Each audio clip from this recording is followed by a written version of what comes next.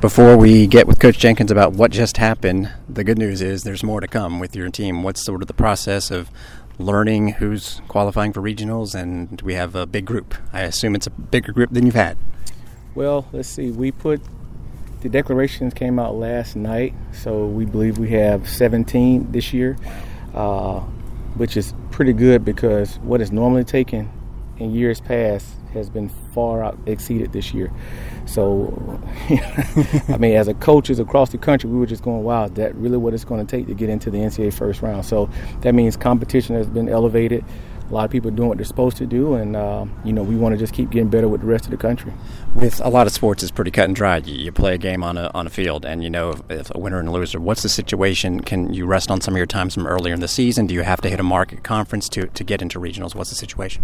You can get it from any time in the season as long as it's a legal mark with legal wins if it's a running event, and you can get all the way up into the conference championship. So, like for instance, this weekend, Michael Bourne was on the list, but he moved up the list pretty significantly in the 110 hurdle. So we had a couple people like that. If women's 4x4 moved up the list, Elijah Wright moved up the list from being, kind of in that 40 range, high 30s, 40 range to being solidly in as one of the top 20 guys in our region. So we had some pretty good things happen, and we're excited about it. And the number is 48. Am I wrong about that? There are 48 per event, and there are 24 relays that are selected to go to the NCAA first round. Got it. So I assume a good batch of the relays. Let's go ahead and lay out what happened. You think of big wins in USF history, football and basketball and some baseball and softball come to mind. That race, to me, will be like one of those indelible situations. Tell people the momentousness of that, especially considering it's kind of Houston's event normally.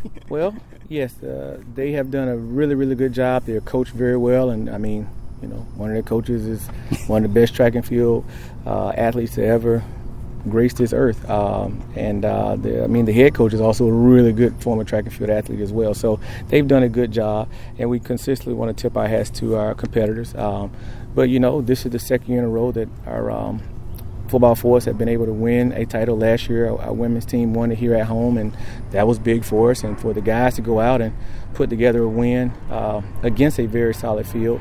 The time wasn't outstanding, but it was one of those ones you had to be in it to understand. And if you watch the last 50 meters, they were really going after it. So it slowed the time down quite a bit because they were going after it. But it was the person who was able to stand up towards the end of the race, and we were able to get the win. Well, explain that to me, because Monte looked like at the end he was just sort of trying to guard his position. Is that something you can do in track and field? He did it well.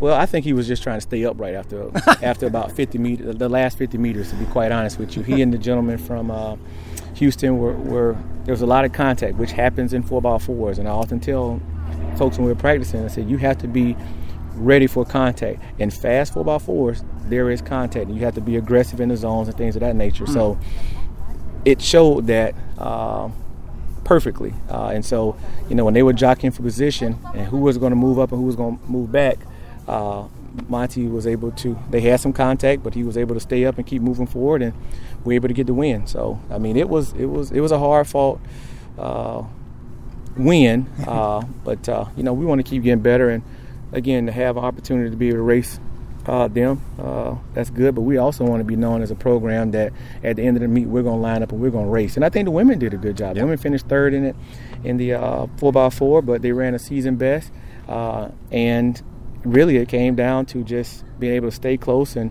we've had some folks coming back from injury, and I think that relay can run pretty well. So we're excited about it. And then 4x1 women, they finished second. Same thing. That was only the second time that group had run together all year because of injury. So we think we're moving in the right direction, and we've got some young people coming in here who think can help elevate the program even more. But we want to be known as a team that has good relays, good everything, but especially good relays, because that's the last event on the track. And when you have a relay, that means you have to have 4 people working together to try to do it at a high level. Unbelievable. And then, Monty, of course, you mentioned staying upright before we get to the rest of the team real quick. Your hat didn't stay upright. Could you go ahead and explain what happens as people are watching that video? And, of course, I'm watching the guys, but all the reaction was incredible, not the least of which was your hat toss, your hat chuck. Is that out of fear, frustration, excitement, everything? What does that mean exactly? All of it. It was frustration because I think we could have executed the race a lot more efficiently. And when you put yourself in that situation where you're jockeying with somebody, then the frustration of, hey, you made a bad move here, you got to do this and do that, and then you just want them to win. So a lot of positive frustration, but a bit of frustration and excitement at the same time. And then we talk about the races. What about your field? Of course, Romain, you got 2 high jump winners, and obviously you're going to have a lot represented at regionals with those events as well. Right. No, Romain did a good job. I mean, Romain is now the indoor and outdoor champion, school record holder. I mean, he's done a really, really good job, and he's one of the top 6, I think now. I have to go back and look at it, but I know he should definitely be in the top 10 in the country in the high jump, and he's a young man that we think has a bright future. He's got to definitely continue working because a lot of things he's got to improve upon, but he's having a good first year, and we expect him to hopefully continue to get better if he stays healthy and stays determined and disciplined. I think he's got a bright future. And then last thing, are there any basic expectations for next week? I mean, it's a big group, but you can go to one more meet after that. Well, we certainly want to be running in Eugene or jumping or whatever it may be, whatever discipline it is. But it's survive and advance. Do your job, execute your training, and compete. Survive and advance. That's what it's all about next week. Thank you very much, Coach Jenkins. I appreciate it.